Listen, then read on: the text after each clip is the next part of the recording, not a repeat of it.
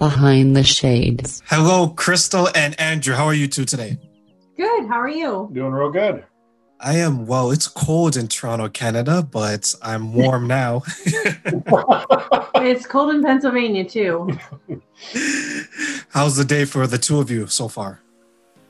Not bad for a Monday. It is Monday, right? I think so. Lose track of days. I'm guessing it was busy? Yes. Busy all the way up until probably about 5 o'clock. Perfect. So how has the new year treated you guys? Any goals, any dreams? The new year has really started out well. I am a first-time grandfather. Congratulations.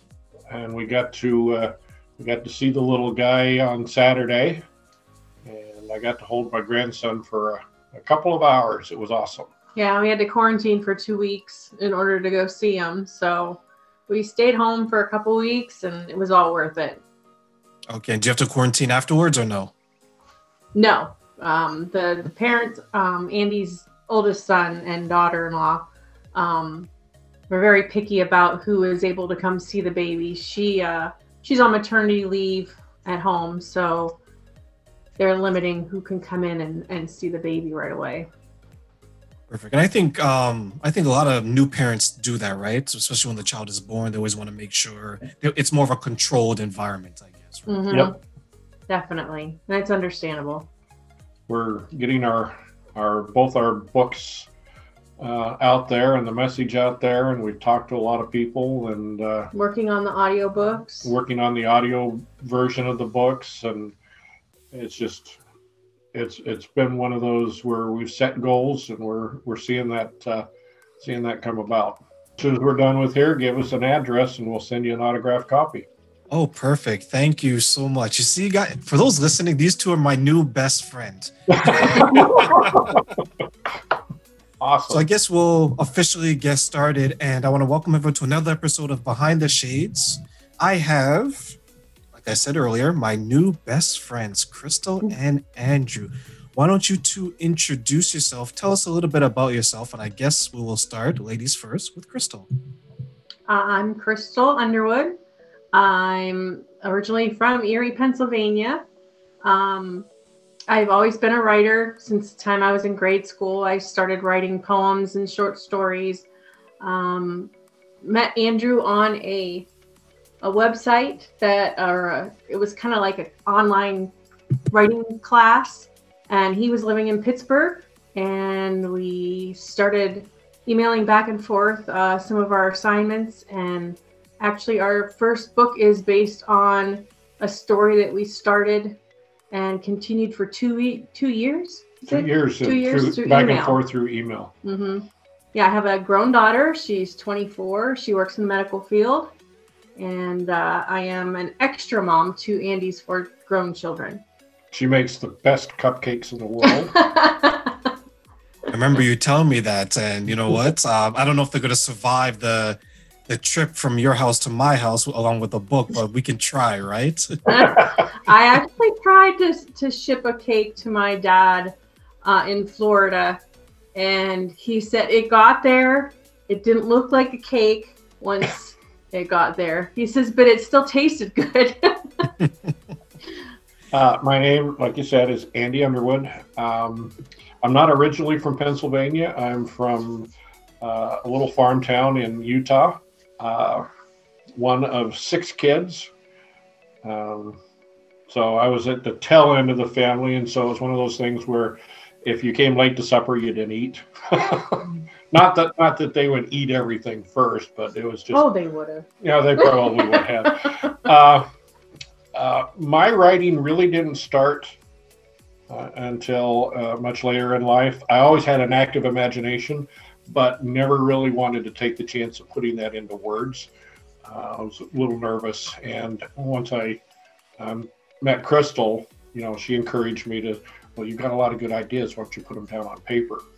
And that's how my writing, my sojourn into writing started. Was I finally got up the nerve and the courage to actually do it. I've got 4 great kids, 3 boys and my princess daughter. They're all doing well in life. They're having families and buying homes, and really, I can't be any more prouder of them than I am. It's nice when you can. They say you really don't know what type of parent you are until you see your kids with their children, and being able to watch my oldest boy with his son, it just brought back a lot of memories of when I first became a dad, and just watching that interaction. It was probably one of the best experiences of my entire life. I like to do a lot of woodworking and remodeling and just working with my hands. And it's nice to be able to write, because now I get to work with my imagination and with my mind as well. Perfect. So it seems that the two of you share a love for writing. Is that accurate to say? Yeah. And that you two met because of this shared love. How was that experience? Because as writers, and this is something, writing was always something I wish I took to that level, because I always felt that I have an appreciation for words and my imagination and so on. But for you two to create this love, to create this romance through, this is something that jokingly people would see in the movies, right? Where you have two people, they would share such a burning desire inside them, but you two have made it work. Like, how was the experience of being connected through a passion and ultimately leading you two to where you two are now? It was exciting to connect with other people online, that you could read their stories, they could read yours, you could critique, you could leave comments. And basically it started innocently that way, with just encouraging each other and saying, hey, I really like the idea you had here, I like how you described this or that. Our writing styles are very similar. And we just did this writing assignment on a fluke where, okay, we're going to start a chapter book. I'm going to write one chapter, and then I'm going to email it to you, and you're going to pick up where I left off. There was no outline. There was no idea where the story was going. It was just to, kind of use your imagination. So after 2 years of doing that, and then finally meeting each other, it was like we'd known each other for years, like we'd been best friends for years. And it wasn't until, like, we met in 2007. It wasn't until 2016 we actually got married. And we published our first and second book. So we're still working on the third one, but we have plans of continuing. When you meet somebody that connects on a a mental level, that their writing style speaks to you and you understand it, and your writing style, vice versa, speaks to them. It's like you've opened yourself up to a whole other way of getting to know somebody. You can watch a movie and you can sit down and talk to somebody, but until you see how their mind works and how they put into words how they're feeling, you really don't get to know a person.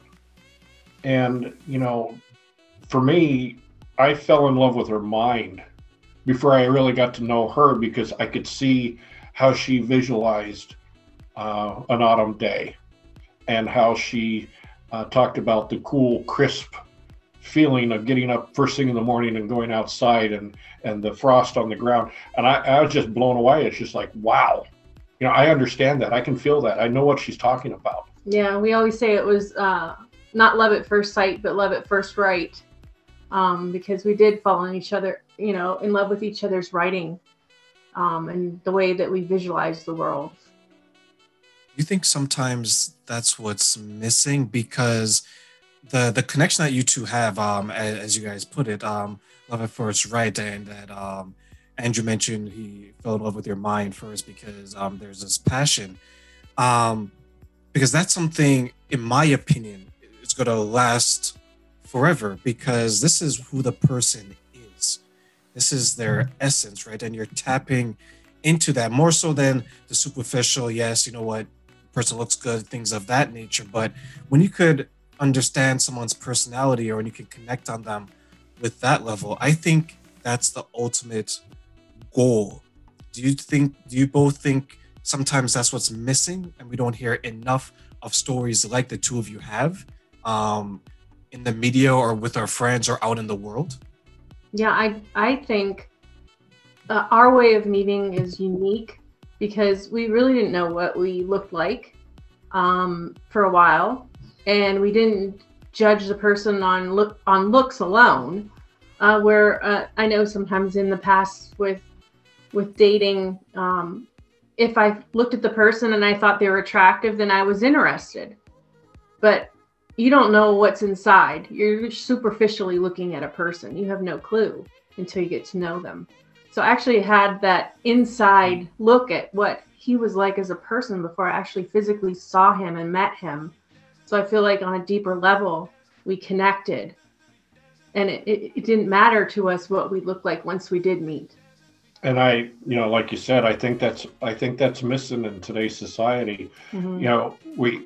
We swipe left or swipe right before we ever get to know a person. Yeah, we talk to our kids about that. It's like, how can you do that? How can you just take one look at a person and say, yeah, I'd like them or not like them? You don't know anything about them. You're just judging by looks. Makes no sense. Yeah, I remember someone was telling me, someone I spoke to last week, and they painted this picture how someone came up to them. They said that, okay, the person I want, 6 feet, 6 figures. And it's like, that's eliminating, I think, 92% of the world. Because I say only 8% makes 6 figures, right? And then you got to make 6 figures, but you also have to be 6 feet tall. And 6 feet tall for men and women is not the average height. So you're right. That's a lot of things that's missing. And I know, as we went back and forth earlier, you mentioned acceptance, Mm-hmm. right? For those who maybe have their view or their definition of acceptance, what does acceptance mean to each of you, and how has it played a role in your life? For me, I will admit I was a weird little kid. I had a very overactive imagination, and I felt that at times I had one of those. I could probably walk around with a little meter next to me that says, okay, people are tired of me, and I could see it going off, and I'm going, okay, now they're no longer paying attention, and they've kind of zoned out. So I didn't feel accepted for being different. In our books, acceptance for these kids that we wrote about is about the way we felt growing up. I always wanted to be accepted for who I was, not who they wanted me to be, if that makes any sense. Not to fit a mold, right? Not to fit a mold. My older brothers were all hunters. They went hunting with my dad. And for me, I wasn't the hunter. I loved being in the outdoors with my dad, but I wasn't the hunter-gatherer that they were. For me, shooting an animal and stuff like that is just not something I believed in. And so I felt like at times I wasn't the accepted son that he was looking for. It wasn't until years later when I started to build things with my hands and create beautiful woodworking carvings and stuff like that I really felt accepted by my dad, because I showed him how to do that. And then he took off, and he went from building boxes and shelves and stuff to creating these beautiful works of art. And I didn't know he had that talent, and he didn't either. But it was something we bonded over. And then I finally felt like I had my dad's acceptance, that he accepted me and he saw me for who I was, and not the weird little kid that I felt like I grew up in his eyes being. So for me, that's acceptance. That's accepting me, or accepting these kids, or accepting our own kids for who they are, not expecting them to fit a certain mold that society says they should be. Right. And it's like unconditional love. You love somebody And there are no conditions to that love. You don't have to act a certain way or be a certain way or look a certain way. It doesn't matter that love is unconditional. It's the same with acceptance. A lot of people think that tolerance, in our opinion, tolerance just means they allow you to exist, and they don't necessarily wish you would change. It's hard to describe. What were we saying earlier about? Acceptance is the essence of taking someone the way they are and not wishing to change them. Whereas tolerance, it's you tolerate somebody because you don't have the power to change them. Whereas acceptance is if my child is a little bit different, or he doesn't, he has an overactive imagination and he daydreams a lot, I'm not going to try to make him into my image. I'm going to let him be who he is, and not try to change him into something. It's mostly the understanding. Yeah, it's the understanding. Yeah, a lot of people see someone different than themselves, either by the way they look or disability or the lifestyle that they live, and they just don't understand it. Understanding is the first step to accepting somebody, opening the conversation and finding out about them and their life. And a lot of people don't take that time. They're so quick to judge. They're so quick to say, well, I couldn't live that way. Well, you aren't. It's not your life to live, but you shouldn't judge how they live it. It's basically, we're all different in this world. If everybody was the same, it would be boring. And embrace those differences and embrace, the things that you don't understand, and try to understand them.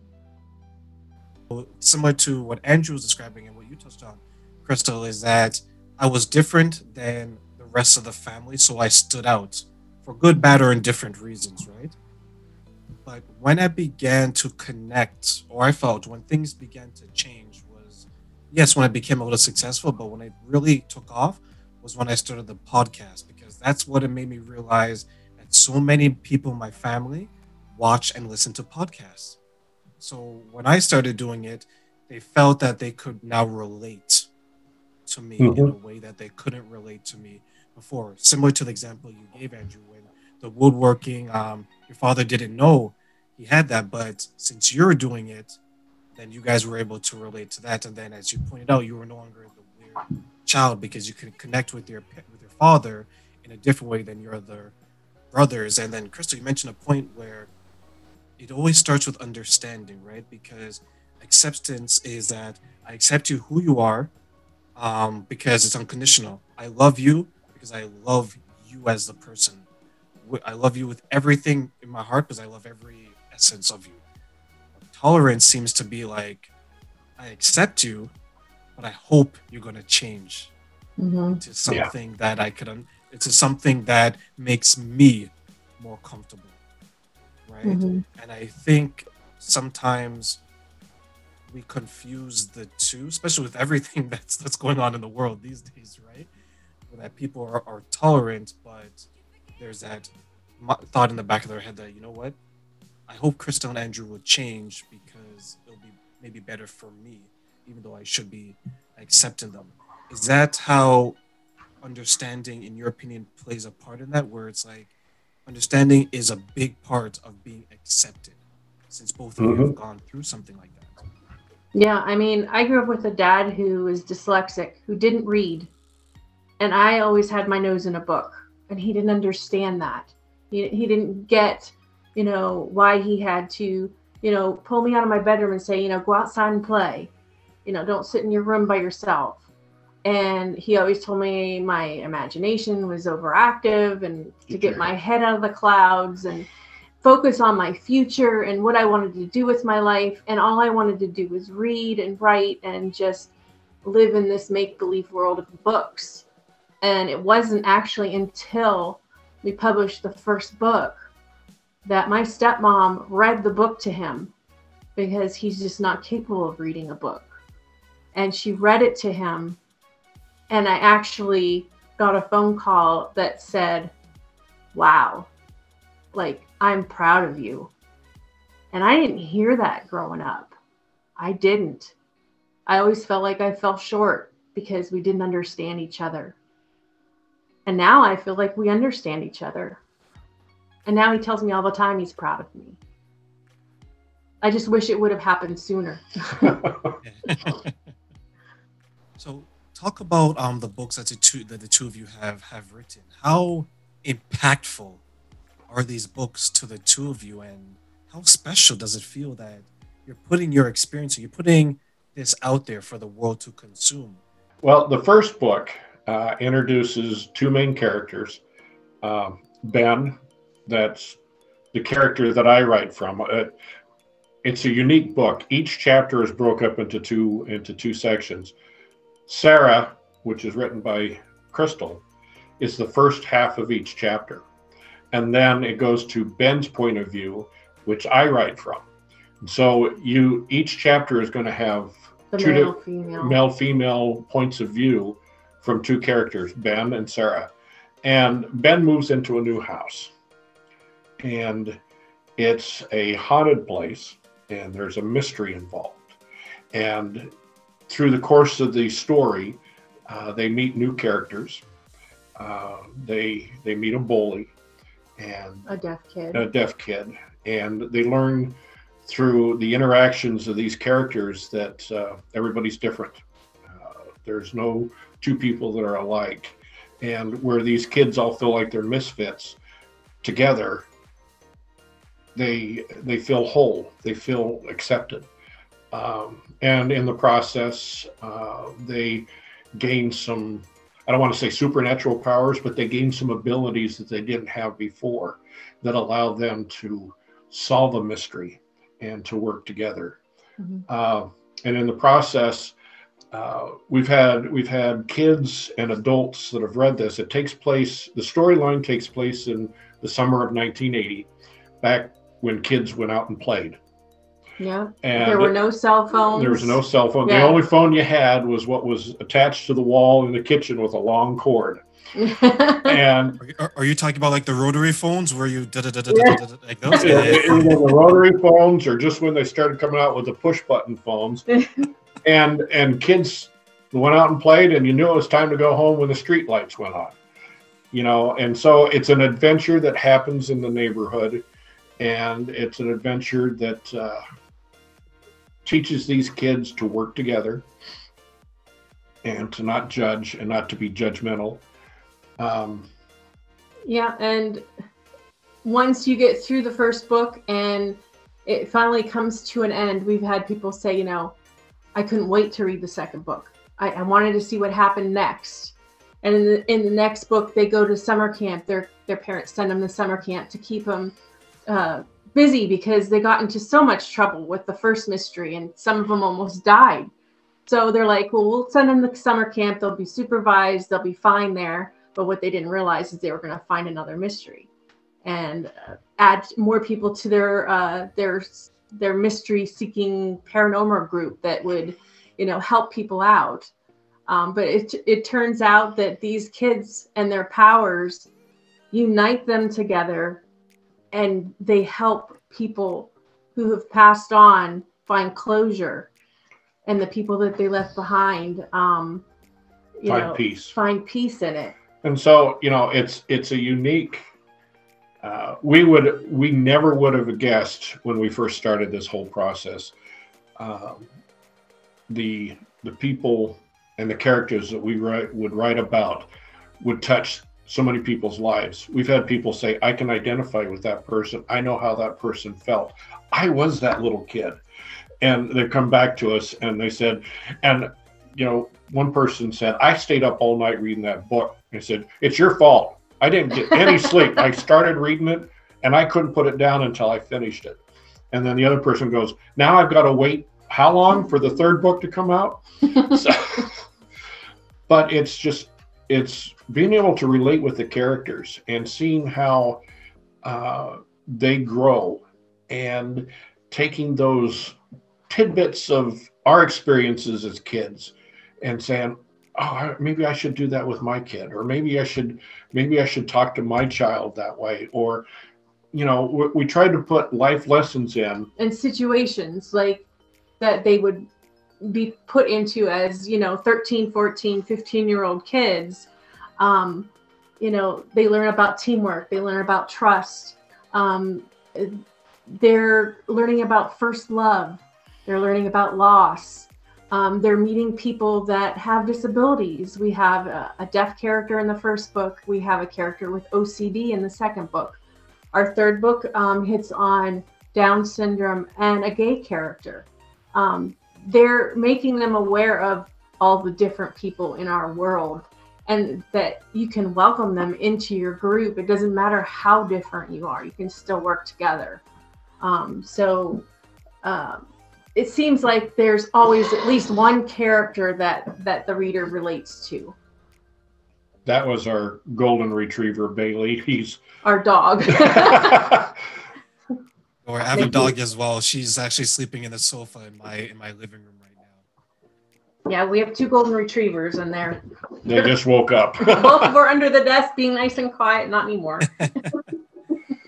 So how does that feel, getting that kind of feedback when to our earlier conversation that what you spoke about your battles with acceptance, right? How does that feel that your book is being accepted the way it is? Like, it's been fantastic. I mean, it's hard to put into words. We had what was her name from Philadelphia? Shanetta Malkai.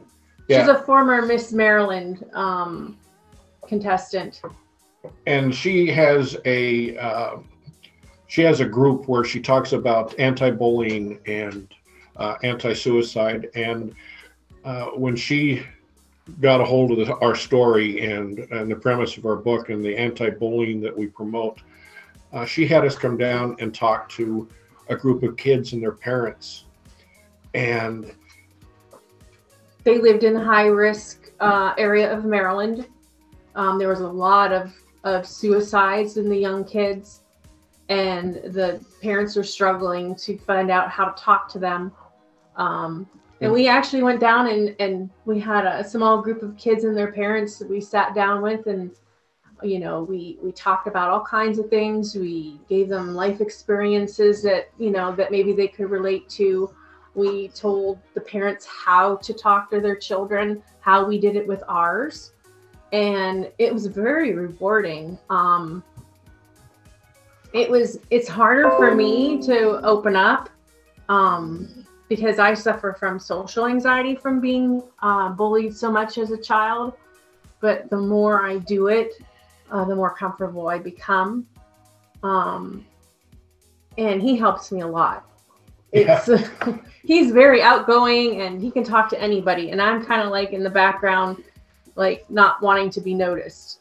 But just to get some of the feedback that we've had from either the adults or the kids that have read it, and to have talked to those parents and listened to the kids. And I think that's one of the biggest problems we have as a society is we don't listen to understand, we listen to respond.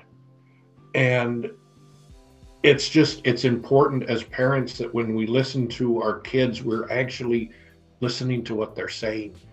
And we're putting our phones down. There's so many people are on their phones at all times with social media, and your kids are talking to you and you're going, yeah, right, whatever. Okay. And then you don't remember later what they were talking about because you weren't really looking at them and engaging with them. Sometimes kids retreat to their rooms. I had a teenage daughter who was very difficult to talk to, and she would slam her door and she would close herself up in her room and she would want to be left alone. And the only way I could actually have a conversation with her was to get in the car with her and drive somewhere. And she would open up and talk and talk and talk because I wasn't looking at her. She was scared to look at me when she was talking about certain things. Each kid is different. You just have to learn. And I had 4 kids, and they were not the same. I had to learn to communicate differently with each one. And I actually had one of my sons come up, and he put his hands on both sides of my face and said, "Dad, you're not listening." And that was a wake-up call for me. I don't know where I would be today had he not done that. I would always listen. I grew up in a household where my parents listened so they knew how to respond. It wasn't until later that they listened so they knew how to understand. And I kind of took on those habits that I had from my dad. And that was listening to, okay, well, this is, we're so quick to fix things as parents that we're not allowing our children to grow up and giving them the tools to fix things. And so for me, it was a wake-up call. I wasn't paying attention. I wasn't listening to what my son wanted. I was just, okay, how can I fix this so I can go on to something else? And he didn't want that. He wanted me to just listen. He knew what he wanted to do. He just wanted to make sure that he was going in the right direction and make sure I was understanding what he was trying.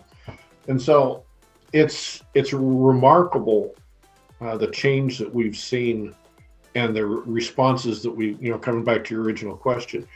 It's hard to explain. There's so many people that you can touch with a story, and there are those that you may never hear from that will change one little thing about them. I mean, if you touch one person and they do something different in their life based off of something that they've read or something they've experienced, then it was a success. Yeah. You wouldn't need to have anything else. Just that one person, it would have been a success. Yeah, it would be great if it became a bestseller. But we're being realistic. Not everybody gets to have a best-selling book. The purpose of it is to get it out there and get people reading it and understanding it and feeling like we made a difference. Like we both learned later in life, you never stop being a parent. Even when they grow up and move out of the house and start families of their own, they're still your children. And if you decide today, and your children are teenagers, and if you decide today that you want to make a change, it's going to take time. Like you said, your kids are smart. They know what's going on, but they can also tell when you are making an honest effort to be a parent, not just be their friend, but to be a parent. Sometimes you see parents that are too worried about being their kid's friend than they are about being a parent, that they lose that connection. I want to be my kid's friend, but I also want to be a good example as a parent, because eventually they're going to be parents too. And you want what's best for them, but you also want to have them understand and to, what am I trying to say? I mean, we learned a lot through our experiences, and you can look at your kids and you can say, you know what, this is what happened to me, but they're not going to understand it. They're going to look at you and go, yeah, whatever, mom, whatever, dad, that was back then. But if you talk about things on a daily basis and maybe can make some comparisons to what you went through and what they go through, learn their conversation style.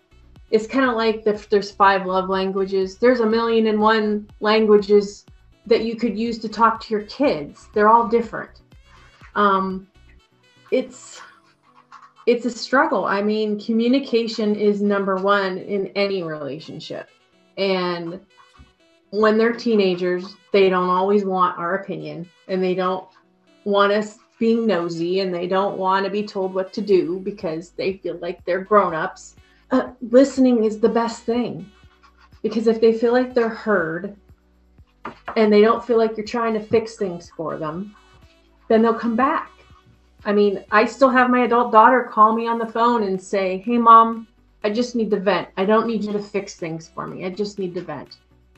And then there's other times she'll call me and says, hey, I don't know what to do. I need some advice. It's just being able to be there for them and talk them through things and solve problems if they need help. You don't want to just take over and do it for them. They need to learn. Right. How did that make you feel to have that breakthrough? When I had that aha moment with my one son, it made me take a step back and really evaluate how I talk to the rest of my kids.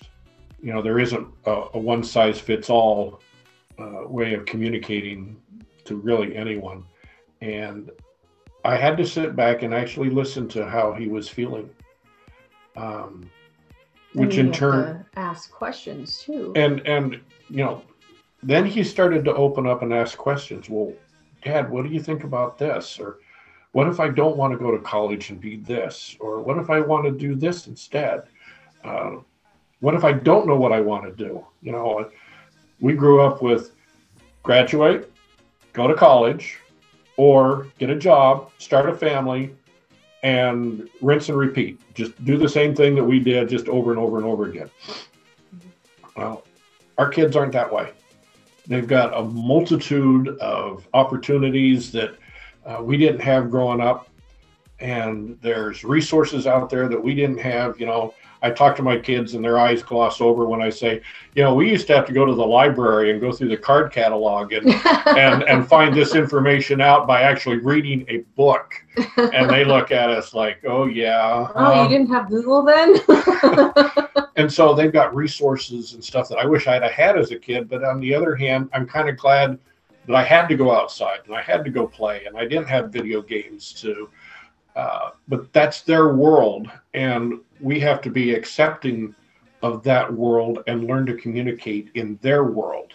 Mm-hmm. That's a big thing. With my daughter, I'm not going to lie, the teenage years were horrible. They were horrible. There was a lot of crying and screaming and slamming of doors and you don't understand me and I hate you, and and I felt like I was a failure, and I wasn't. It was just the stage that she was going through. All she needed was somebody to listen to her. She just wanted to be heard. And it was a big change for me when I got divorced from her dad, and it was just the two of us in the house. And we had to learn all over again. We had to figure it out. We had to push through it. And we did it by going through family counseling. We did it by starting a journal where I would write how I felt and then I'd give it to her and she'd write something and hand it back. Any way we could to talk and just connect. And honestly, it is a life-changing moment when you do realize that you can do better. And it's okay to ask for help, and it's okay to, go to counseling or therapy if you feel like you're struggling. There's a lot of mental illness out there, and it runs in our family. I have depression and anxiety in my family. Andy suffers from ADHD. So he's very hyper and he has a hard time focusing. And it's not that I'm not paying attention. It's just that my mind is going 40 other different directions, and I am listening, kind of. But it's not that I'm doing it intentionally. It's just it's going back to the understanding, like we talked about. Understanding precedes acceptance. And once we understand our kids, once we understand our parents, once we understand our wives or our husbands, or the way that we parent as an adult has a lot to do with how we were as kids. If you were bullied as a kid, you carry that through your entire life. And some people never get over it. You are a whole of what has happened to you, in your life. Good, bad, ugly, that all is rolled up into one ball, and that's you. And how you deal with it is up to you. It's your choice to either be a victim or be assertive and take control of it and be a good parent and be happy. That's all your choice. I agree that we all have a choice and we all can overcome a lot of the things that we go through, especially childhood. It leaves such an impact. I mean, the past few years, we've seen so much hate, so much injustice, as a very sensitive person, it affected me. I'm very affected by negativity in the news. I'm very affected by racism. I'm affected by cruelty. It's a When we grew up as kids, if we were bullied at school, we had a safe place. It was called home, where we could just go in and shut things off. And the only outside world that could come in was the 3 channels that we had on TV. Yeah, 3. And I know I'm dating myself. It goes, oh my God, how do you have 3 channels? How do you survive? But that was the only thing. And our kids can't get away from that nowadays. Not with the social. Not with all the social medias. The bullying comes and it chases them home, and it chases them to their Facebook page and to their Instagram and to their. They don't have that safe place, and that's why it's more important than ever as parents that we listen to our kids, because there's a silent communication that's going on out there that it's not verbal anymore. We have to look at what they're up against on their social media and their websites and their Facebook pages, and be active and seeing how they're responding to society. You know, kids aren't going to come out right now and say, Mom, Dad, I'm depressed, I feel suicidal. They're not going to say that. They're going to say that in how they post things on Facebook or Instagram. That's where we've got to be conscious and vigilant as parents, and really start to pay attention.